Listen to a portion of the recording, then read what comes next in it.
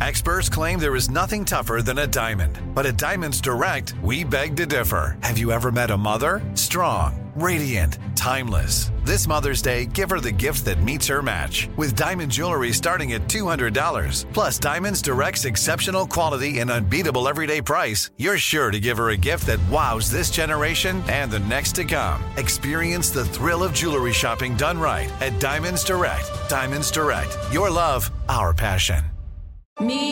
Focus Features presents Back to Black. I want people to hear my voice and just forget their troubles. Experience the music and her story. Know this, I ain't no Spice Girl.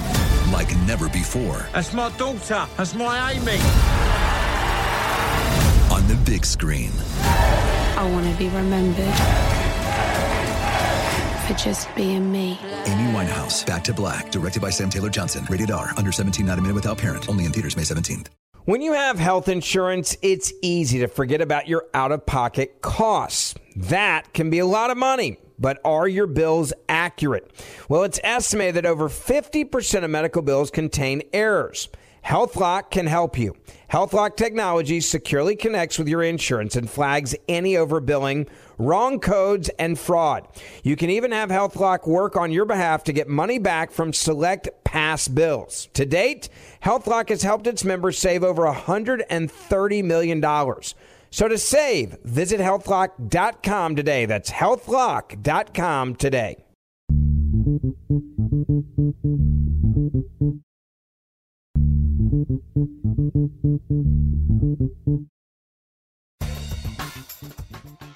Good morning, peeps, and welcome to Woke AF Daily with me, your girl, Danielle Moody, recording live from my Brooklyn solarium.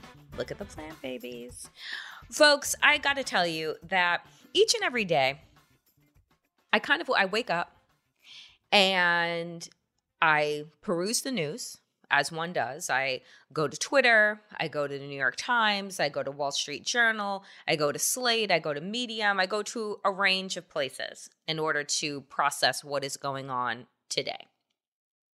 And every day, I got to tell you, since Trump left office, I have gone to these places waiting for the fucking headline that says that Donald Trump and all of his criminal-ass associates are being indicted, that they're actually going to be criminally charged. Do you know that Donald Trump has been sued multiple times, investigated multiple times?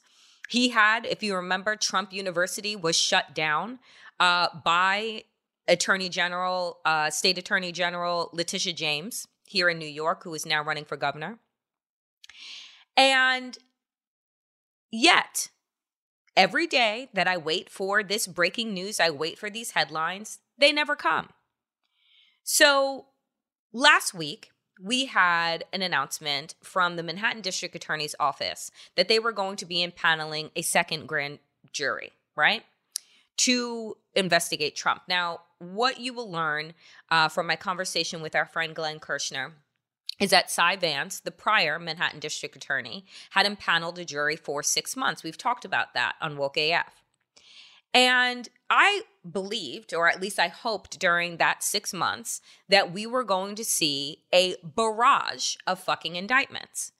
Now, while I guess we can feel encouraged-ish that there is a second grand jury that is going to be in operation because there's just so much information to go through, I just wonder, this is my real question, folks. How much information, how much evidence is required to indict a wealthy white man in America?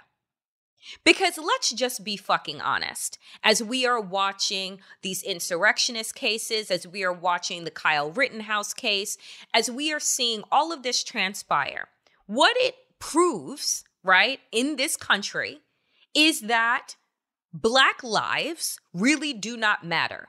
That the only people, BIPOC lives, Black, Indigenous people of color, BIPOC lives don't fucking matter. Low income lives, right, do not matter. That the only thing that matters in America is the one currency that none of us, right, who were not born white can use, which is your whiteness. And then you add your maleness, your wealth on top of that, and you're in a league all of your own. You're in a league that the system was built to protect, right? We have to understand sometimes and really get back to the there, that these systems that we have just understood as our norms, right? As understood as the ways to keep us safe, like the lie that we tell ourselves about police officers, right? And their presence, and the fact that, you know, the police are there to keep us safe, and that the only reason why crime goes up or crime goes down is because of police presence, which is a lie, right? We say this. There are reports and documentation to the contrary that say that more police does not equal more safety.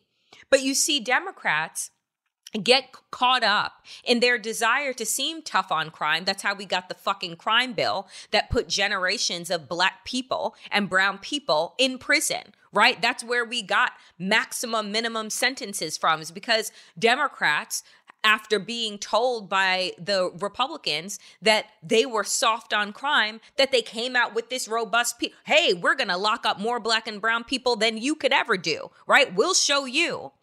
Realizing that they're all functioning on the same foundation of white supremacy, right? So here we have a pile of evidence. I mean, the evidence against Steve Bannon, Donald Trump, Mark Meadows, in their own fucking words, right? Let's just look at the pandemic first, right? Which, by the way, nobody is on trial for in this country. We talked about the Brazilian president, Bolsonaro, right? And the fact that his Senate wants to investigate him and bring criminal charges because of the neglect that led to the hundreds of thousands of deaths in Brazil due to COVID. But there is no one in these United States that are looking into bringing charges, right, of criminal negligence, right, against Donald Trump and the Trump administration for what he told Bob Woodward, and in fact the world, after we listened to the audio transcript, that he fucking knew about the coronavirus, knew how deadly it was, right? Knew that it was more deadly than the flu, knew how it could be contracted. And then even after expressly saying that in his own fucking words, that motherfucker isn't on trial. Right? No one has even brought it up. Because I honestly believe that Democrats and Republicans want to just turn the fucking page, whatever that means. You know, they want to turn the page on Trump and, oh, well, you know, it's because Terry McAuliffe talked about Trump, which is why he lost in Virginia. No, Terry McAuliffe lost in Virginia because Democrats don't have any fucking policy to stand on. Terry McAuliffe lost in Virginia because he ran a lackluster, uninspiring campaign, because he was a lackluster, uninspiring candidate. So they make up these excuses in their head like, oh no, we can't talk about these very important issues that have to do with the security of our democracy or the security of our people, right? Because that would be seen as political. Well, in my conversation with Glenn makes a really good point. Do you know what is also political? Having a stack of fucking evidence in front of you that you refuse to actually look at, that you refuse to do your part in upholding the law, right? And really securing faith in our criminal justice system, knowing that it is an unjust system, by going after people regardless of what the fallout would be. Because you see, what Glenn will tell us is that there is really no difference right now between how this current Department of Justice is acting, right? Or their inaction, and then the actions that were taken in the Barr Department of Justice. You see, they were both being political. Barr was playing the wolf and the cleanup guy for Donald Trump's criminality and using the Department of Justice as an extension of the Trump campaign, of the Trump administration. Well, Merrick Garland's refusal to act right now, given all of the shit in front of him because of whatever we want to call it, prosecutorial timidity or just plain bullshit and fear, is also political. Being inactive in the pursuit of justice because you're worried about what other people, what the other party is going to say about you, doesn't make you any less political than a Bill Barr who used the full power of the same agency in order to protect a mob fucking boss that was elected president of the United States. So my feeling here is that once again, we see over and over and over and over and over again that so long as you are white, so long as you are male and wealthy and powerful and connected, you're safe. You're good. Right? Because let me tell you how little evidence would have been needed to throw a black Stephen Bannon in jail. Let me tell you how little evidence Republicans would have needed if Obama, right, had done a quarter of the things that Donald Trump had done. Like, let us all take the mind trip, right, back to the end of Bill Clinton's presidency, where he was impeached for a blowjob, right? That blowjob didn't endanger the American people. It didn't kill 400,000 people. It didn't put us in precarious situations. It didn't endear our long-sworn enemies, right? It didn't do anything except make us think like, oh, well, I guess the president of the United States really is a human being and is fallible, right? That's what it made me think. Because you had a political party at one time that always wanted to claim the fucking moral high ground, but they can't do that anymore because of who they associate themselves with. But because Democrats don't provide any messaging to the contrary, they're still able to pretend to perform morality. But here's the thing. We know that Donald Trump is a criminal. But what I recognize is that the only time that we ever in this country want to throw the book at somebody, want to stomp them into the ground, want to put them under the jail, is if they are black and brown and poor. Then we're going to do everything in our power, right? Then we can kick in doors. We can pull you out, right? We can parade you in front of the press, right? We can throw red meat. We can make all of the headlines. But we never do that. You know, one of the insurrectionists, and I can't even be troubled to remember the woman's name at the time, but she had posted on social media that after the insurrection, she's like, I'm not going to jail. None of us are going to jail, right? Because she knew that her whiteness, right, and apparently her white woman's tears were going to protect her. Because why should she ever think otherwise? Now, she is in fact going to jail, right? But the way that we are handling this insurrection with kid gloves, the way that we are, and everybody wants to say, oh, well, we just want to get things right. But it's so funny to me how we can move with the speed of light to lock black and brown people up because that's where this country believes that black and brown people belong, right? But we got to be super duper sure. We got to dot our I's and cross all of our T's and underline our words and use highlighters and make absolutely sure that we would never unjustly send a white person to prison.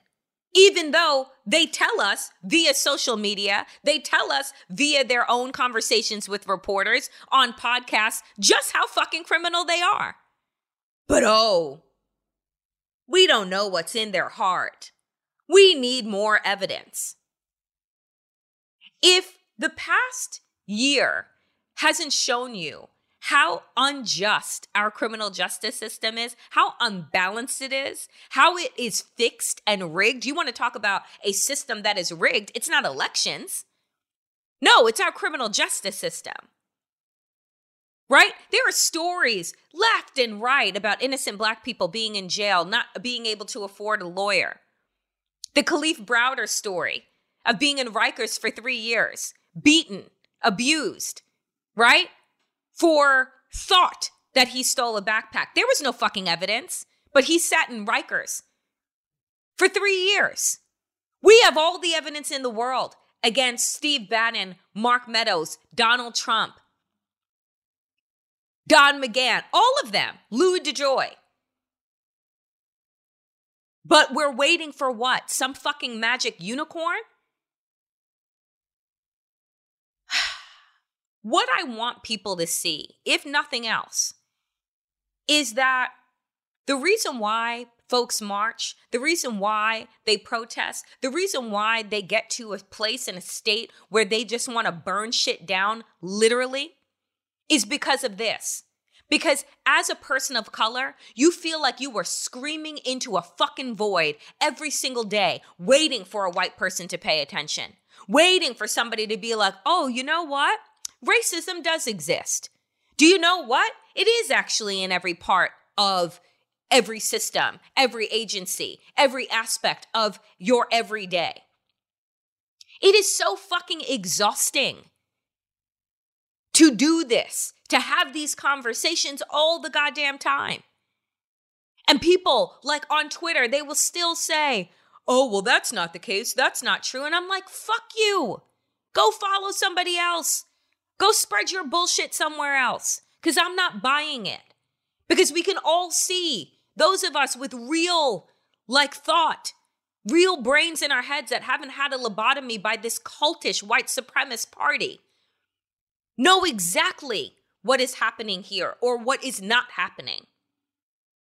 And it's infuriating because if you are not mad, right? If your blood does not boil right now, then you are not paying attention. But I know that you guys are the wokest of the woke. And what I ask is that you share these sentiments everywhere and anywhere, because it is going to be the power of the people that is going to get things done, if at all, because we sure as fuck cannot rely on agencies, on our government to do what is necessary because they're too busy pandering, right? They're too busy performing outrage instead of actually being outraged. Coming up next, dear friends, is my conversation with our favorite former federal prosecutor and yours, Glenn Kirschner, will be up next. I am so excited because there's been some news, some actual movement, right? I don't know if it's good news. I don't know if it's bad news. And to help us break it down, all the legal news as we do every single week, is our friend, MSNBC legal analyst and contributor and host of Justice Matters, Glenn Kirschner. Glenn, okay. So we've had an election. We have a new Manhattan DA here. And my hope was that they were going to pick up where Cy Vance has left off. Announcement came out this week saying that the Manhattan District Attorney's Office is seeking a second grand jury looking into Donald Trump, the Trump Organization. Is this a good thing or a bad thing? Because as our friend Elie Mystal has said recently, he goes, Ken Starr called a grand jury for one thing and ended up with a dress. So how is it that we are having to call in a second grand jury here, and what does that mean? So I think the most accurate answer is we don't know, right? Because there are a number of reasons to call in a second grand jury. So let me just kind of break down the grand jury practice generally. In some jurisdictions, grand juries only sit for about 4 to 6 weeks. And I think that's the ordinary practice in New York. So we all, sat up and took note when Cy Vance requested a special grand jury to sit for 6 months. What that tells me is he wanted consistency with the same grand jurors over a 6-month period so he could present the Trump Organization case to them, the Weisselberg case to them, perhaps the Donald Trump case to them? Well, we got 2 out of the 3, right? We got the organization indicted, we got Weisselberg indicted. And now there are a couple of things going on. One, that 6-month grand jury is coming to the end of its term. The logical thing to do, if you were engaged in the exact same investigation with the same scope and the same targets, would be to request an extension of that same grand jury. That's not what they're doing. They're requesting a separate new grand jury. Now, they could be doing that for a couple of reasons. It could simply be procedural. The 6-month grand jury, let me tell you, it's an imposition. When we bring citizens in to spend 6 months of their lives sitting as grand jurors, it may be that they're done, they're worn out, and they now need to impanel a new batch of grand jurors. The other possibility is that sometimes when you investigate in a grand jury, you end up presenting them a lot of information that ultimately you're not going to use to ask them to vote out indictments. And you don't want to taint the indictment. So you impanel a second grand jury. You only present to them the information you want them to have available to vote on indictments. That way you can't be accused of sort of poisoning the well when that ultimate indictment is returned. Let me give you a parallel. In trial practice all the time, we have people blurt stuff out that's inadmissible in front of the jury. What does the judge do? Ladies and gentlemen, I'm instructing you to strike that from your mind. It may play no role in your deliberations. It was inadmissible information. And we assume the jurors follow the judge's instructions. Well, there really is no comparable protection in the grand jury when a whole bunch of information and evidence comes out that we as prosecutors ultimately don't want the grand jury to consider when they're voting out indictments. So it could be procedural, it could be substantive, it could be a combination of the two. We don't know what we don't know, so we're just trying to read tea leaves at this point. So let me ask you some rudimentary questions, right? For those of us who are not lawyers but like to play them on TV. So let me ask you this.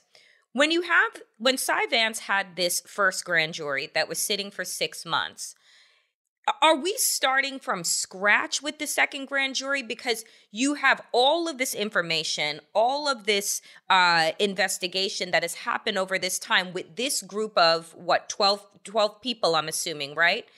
And then no, the grand jurors usually have about 23 people, and they 12 of them have to vote in favor of an indictment. Okay. So we have these 23 people that now have this 6-month wealth of knowledge. What happens with that versus this new batch of 23, randomly selected people that are now going to sit? Like, this is I'm interested in understanding the continuity of how one puts together a case of this scope with this many people. Great question, Danielle. That's one of the reasons federal grand juries sit for about 18 months at a time, maybe a couple of days a week. And then we can extend that grand jury until our investigation is complete and we can ask for final indictments to be returned. But in the state system, when you've got grand juries for 6 weeks at a time and it's always a new batch of people coming in, how do we achieve continuity? Here's how. Let's assume that this 6-month grand jury is just worn out and they need to impanel a new group of people. What prosecutors will do is they will take the transcripts from the prior grand jury that sat for 6 months and heard maybe 200 witnesses. They will present them to the second grand jury, often in summarized fashion, or they won't present them at all. Maybe 100 of those witnesses really didn't add much of substance to the indictment mix. So there's no need to represent that information. So there are ways to represent information, even in summarized form, to the incoming grand jury to bring them up to speed quickly so you don't have to end up starting over from scratch. Oh, okay. Okay. So this makes more sense to me and is more clarifying. Now, talk to us, just for folks, again, because I find this all very interesting. Many of us have gone through what it would be like to be on a regular jury, right? We go in for jury duty, you're selected, you're not selected. In part of the Washington Post coverage of this second grand jury coming on, they're telling us that these folks will be coming in 3 days a week. over the next, several weeks. What are some of the differences that we understand between what many of us have been called into to under, a regular, I'll just call it a regular jury selection versus a grand jury of this scope? And are these people, because they're not being sequestered, right? Like it's not like the movie Runaway Jury, which is one of my favorites. It's not like you're being sequestered away from family and friends for months. You're going home and you're kind of going into this part-time job 3 days a week. So how does that play out for these people? So, we have much more control over trial juries because the judge instructs them that, listen, under the penalties of contempt, you are required to follow the court's instructions. Like, you may not discuss this case while it is ongoing until it's concluded. You can't discuss it with anybody, not your friends, not your family. Why? Because if you go home and you exchange ideas and information about the evidence, you're going to bring their ideas and their perspectives into the case. And that's improper because they're not sitting there listening to the evidence. So we try to replicate that in the grand jury because remember, the grand jury is an arm of the court. It's not the arm of the prosecutor. So when grand jurors are in process after the court, brings them in for grand jury service, they do get all of the standard instructions, many that are the same as the instructions we give to trial juries. So, they understand that they are not to speak about the investigation outside the four walls of the grand jury room because it's a secret proceeding by law for lots of good reasons. So, but it is a little bit less controlled. So we often have to rely on the good sense and the ethics of the grand jurors. I will tell you, after 30 years of going in and out of grand jury rooms, my take is that grand jurors take their responsibilities very seriously. Every once in a while, there is a breach. Information leaks out, and then we have to investigate did it come from a grand juror, because that could be a prosecutable offense if a grand juror leaked information. So it's a pretty serious affair, but it's far less controlled or controllable than a trial jury is. So because there's no judge in the grand jury, it's just the grand jurors, the prosecutor, the witness, and a court reporter taking everything down. It really is our responsibility as prosecutors to not only present the case fully and fairly and honestly to the grand jury, but, and this is going to sound perhaps incongruous, to use a big word, but we are also the legal advisors to the grand jurors. So, for example, if I'm asking a grand jury to return a first-degree premeditated murder indictment, I am also responsible for explaining the elements of the offense, explaining the law, explaining any self-defense angle that may have arisen during the course of the grand jury presentation. I have to do that honestly, and we're kind of left to the goodwill and the good ethics of the prosecutors to make sure they fulfill all of those responsibilities. So let's switch gears for a moment because, I am one of ye of little patience, right? Let me be clear that since, the election, I have just been waiting with bated breath as we have for the past almost 2 years that we have been talking for the parade. You know what I'm talking about, the indictment parade.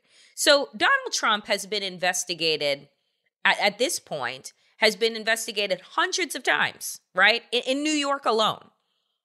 And nothing has ever happened. You know he's a criminal. I know he's a criminal. We know he surrounds himself with criminals.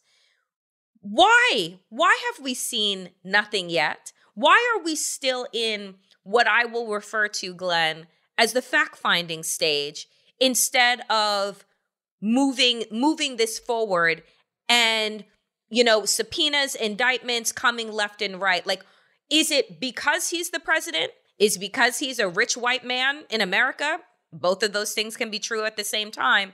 But why is this taking forever and a day? The only explanation I have is that we are suffering from the curse of prosecutorial timidity. Nobody wants to be the first prosecutor to charge a former president criminally.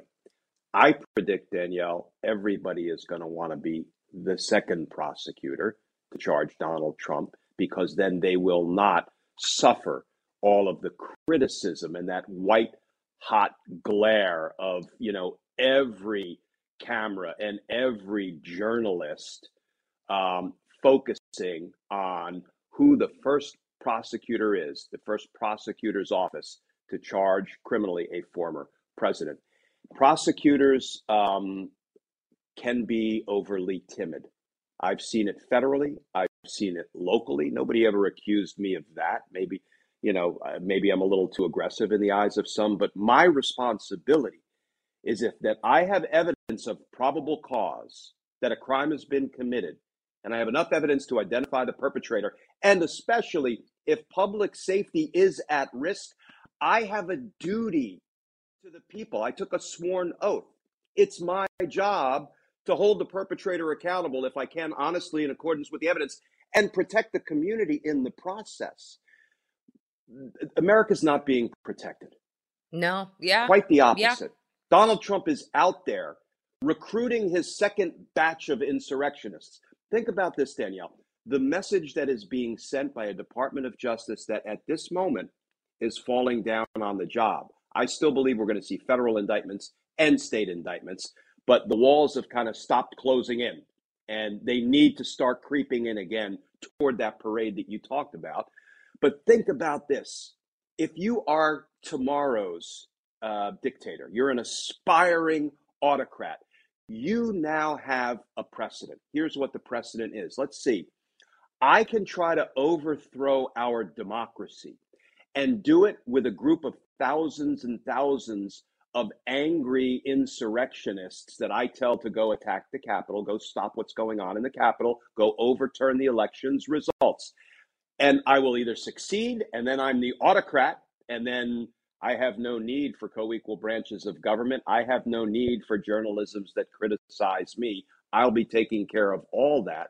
Or if I fail in my attempt to overthrow the government, what will I face? Let's see. I'll get another 8 months, 10 months, a year, maybe more, to amass a second army of insurrectionists and do it all over again. That is the message that the Department of Justice has sent to the next aspiring dictator. And that is why we are kind of hanging by a thread as a democracy. I still think we're going to get there, but we should have gotten there 6, 8, 10 months ago. One of the questions that has been asked on Twitter by myself and by many other people is also, why the hell isn't Steve Bannon in jail? We have Steve Bannon on tape in his own words talking about the convening, the war room, right, that they had put together ahead of 1/6. We have Steve Bannon in his own words, right? We know that folks were telling insurrectionists, we'll give you a blanket pardon. Mark Meadows being one of those people. Again, these people out loud in their own words. Glenn, how much more evidence is required to put wealthy white men, criminals, in jail? I'm just to me, it is maddening. But again, I am looking at this from the outside of the system, not being an attorney. So tell me, I mean, am I being crazy? Feeling, that I'm trying to move the machine faster than it should go? Or if this were anybody else, if this were you and me, would we be in jail right now? Yeah, we would be. And the same holds true for how the insurrection cases are being handled. If the insurrectionists were people of color, boy, it would be a whole different ballgame. Steve Bannon, we're now on day 15 of the Bannon indictment watch. He was referred for prosecution 15 days ago. And you and I have talked about, there is a historical precedent. Right. When in 1983, a Reagan-era EPA official named Rita Lavelle was found in contempt of Congress and referred for prosecution. 9 days later, she was indicted by the U.S. Attorney's Office in D.C. That's a benchmark. That's a precedent, a factual, actual precedent, not a legal precedent, there's no reason Steve Bannon is not already a defendant in court, other than the curse of the kind of prosecutorial timidity that I talked about. But here's what the consequences of that one are. We talked about the consequences of not acting against Donald Trump. Representative Thompson just announced that he has signed, and they're in the process of issuing 20 more subpoenas. Well, how are those 20 recipients of those subpoenas going to respond? Well, look, Steve Bannon hasn't been held accountable, so I like my chances. What has happened over the last couple of weeks? Mark Meadows is backed up. He's now not really cooperating. He's giving the House Select Committee a hard time over his subpoena. Why? Because the Department of Justice is failing to promote the rule of law as something people need to care about, right? So, and what the Department of Justice is also accomplishing by failing to timely indict Steve Bannon is they're undercutting Congress's authority in every conceivable way. How this branch of government, the executive branch, which is where the Department of Justice resides, feels completely comfortable letting Congress down when Congress is trying to investigate the most serious attack on our democracy in our nation's history, that blows my mind. It blows my, and I know Adam Schiff keeps talking and coming a little bit farther. He was on with Don Lemon night before last saying, looks like, he wasn't definitive, looks like the Department of Justice is going to move out on prosecuting Bannon. Well, how about we see him put in cuffs? How about we see him processed? How about we see him presented in court and have to enter a plea? Come on, let's get the justice show on the road, for gosh sakes. I mean, don't we have the law on our side? Like, I know that Republicans, they operate outside of the law and don't care. And frankly, they can, because what we are seeing is that no one holds them accountable. So they can continue doing that. Democrats, on the other hand, clutch the law, right? As if it's magically always going to be on our side. And so my sense here, though, is literally, we have these people in their own words. We have them on audio. We have their transcripts. Like, we don't have to assume intent. They said what it was. So in your mind, is there any real legal reason other than political retribution why this Department of Justice isn't moving with haste?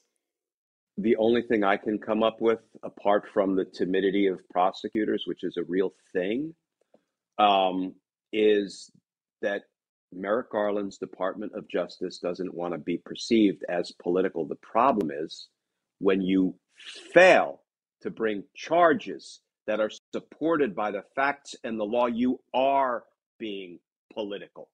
Right. You're not making a decision based on the facts and the law. You're making it on something else, and that something else is political, right?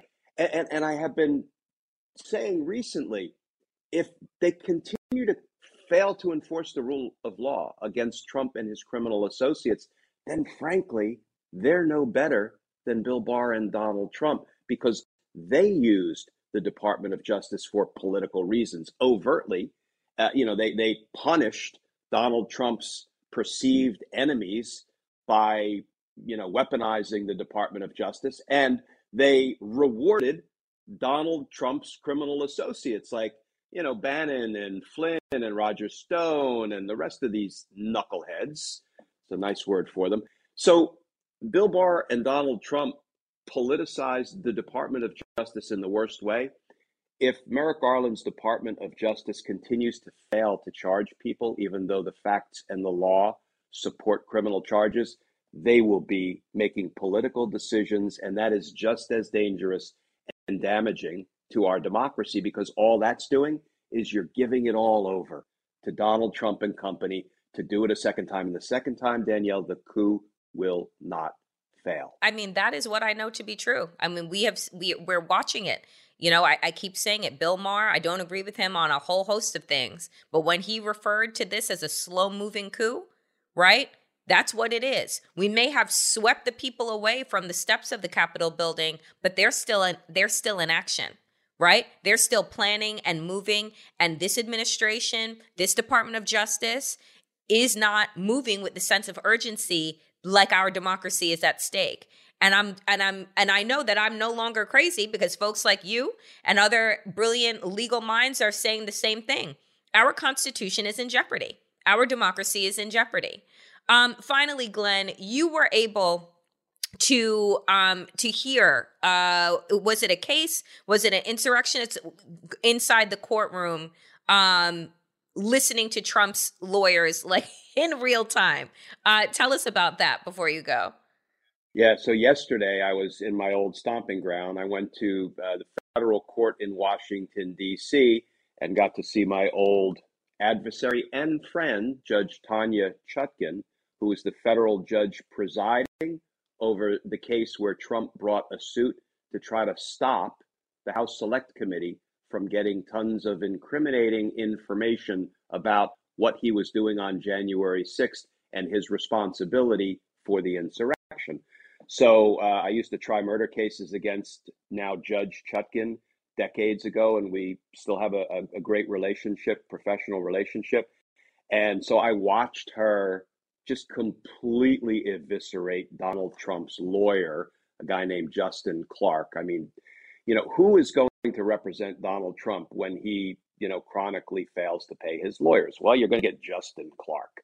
And so it was really a legal bloodbath because every argument Trump's lawyer tried to make, saying that the National Archives shouldn't give over all this damaging information about my client to the House Select Committee, Judge Chutkan just kind of chopped it down like firewood. It was really fun to watch. Now, she was entirely professional, but when they would make claims like, well, Judge Chutkan, you have to look at every single one of the thousands of documents and assess whether it should be turned over or not. She said, okay, one, do you have any legal authority? Is there a single case that stands for that proposition? The lawyer said, no. Okay, so other than slowing the process to a snail's pace, her term, what would it accomplish? Nothing. It was so clear, Danielle. This is another bogus lawsuit filed by a nefarious litigant, Donald Trump, to simply try to run out the clock. And here is the biggest question, and I think the courts will have to answer. Will the courts continue to allow themselves to be weaponized by letting Donald Trump run out the clock for weeks and months and years? Or will the courts have learned their lesson from how they've been played by Donald Trump over and over and over again over the last 4 and 5 years? Because Donald Trump doesn't bring meritorious lawsuits. He brings bogus lawsuits because he knows he can then use them to run out the clock. Now, Judge Chutkan would have none of it. I mean, she set this hearing at light speed, and she said, oh, you're going to have my ruling expeditiously because I know the first batch of information goes from the National Archives to the House Select Committee on November 12th. So stand by. And then here's the big ticket question is, if she rules, when she rules, Donald Trump, you lose, and the House Select Committee gets all this damaging information from the National Archives. The question is, will the courts stay production? In other words, will they say, well, we're ruling in favor of the National Archives and the House Select Committee, but we're not going to say they have to give over the documents. We're going to let Donald Trump file endless appeals before we finally require the documents to be handed over. Gosh, I hope the courts have learned its lesson. They refuse to stay production of the documents. The documents go over. They can go over with what's called a protective order, which I'm happy to explain. The documents go over. The House committee gets them and begins to work with them.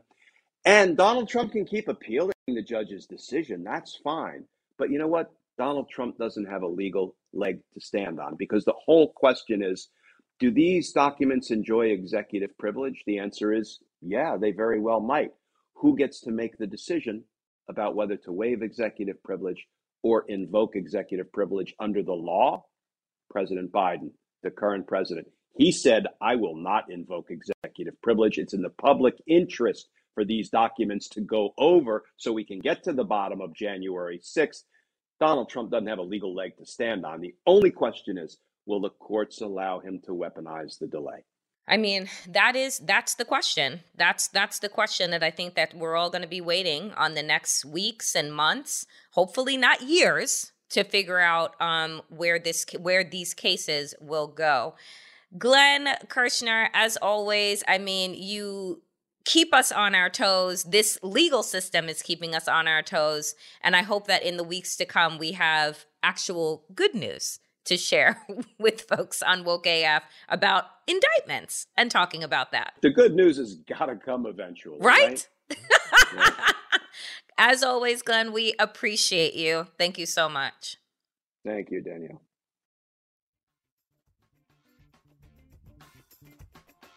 As always, power to the people and to all the people power. Get woke and stay woke as fuck.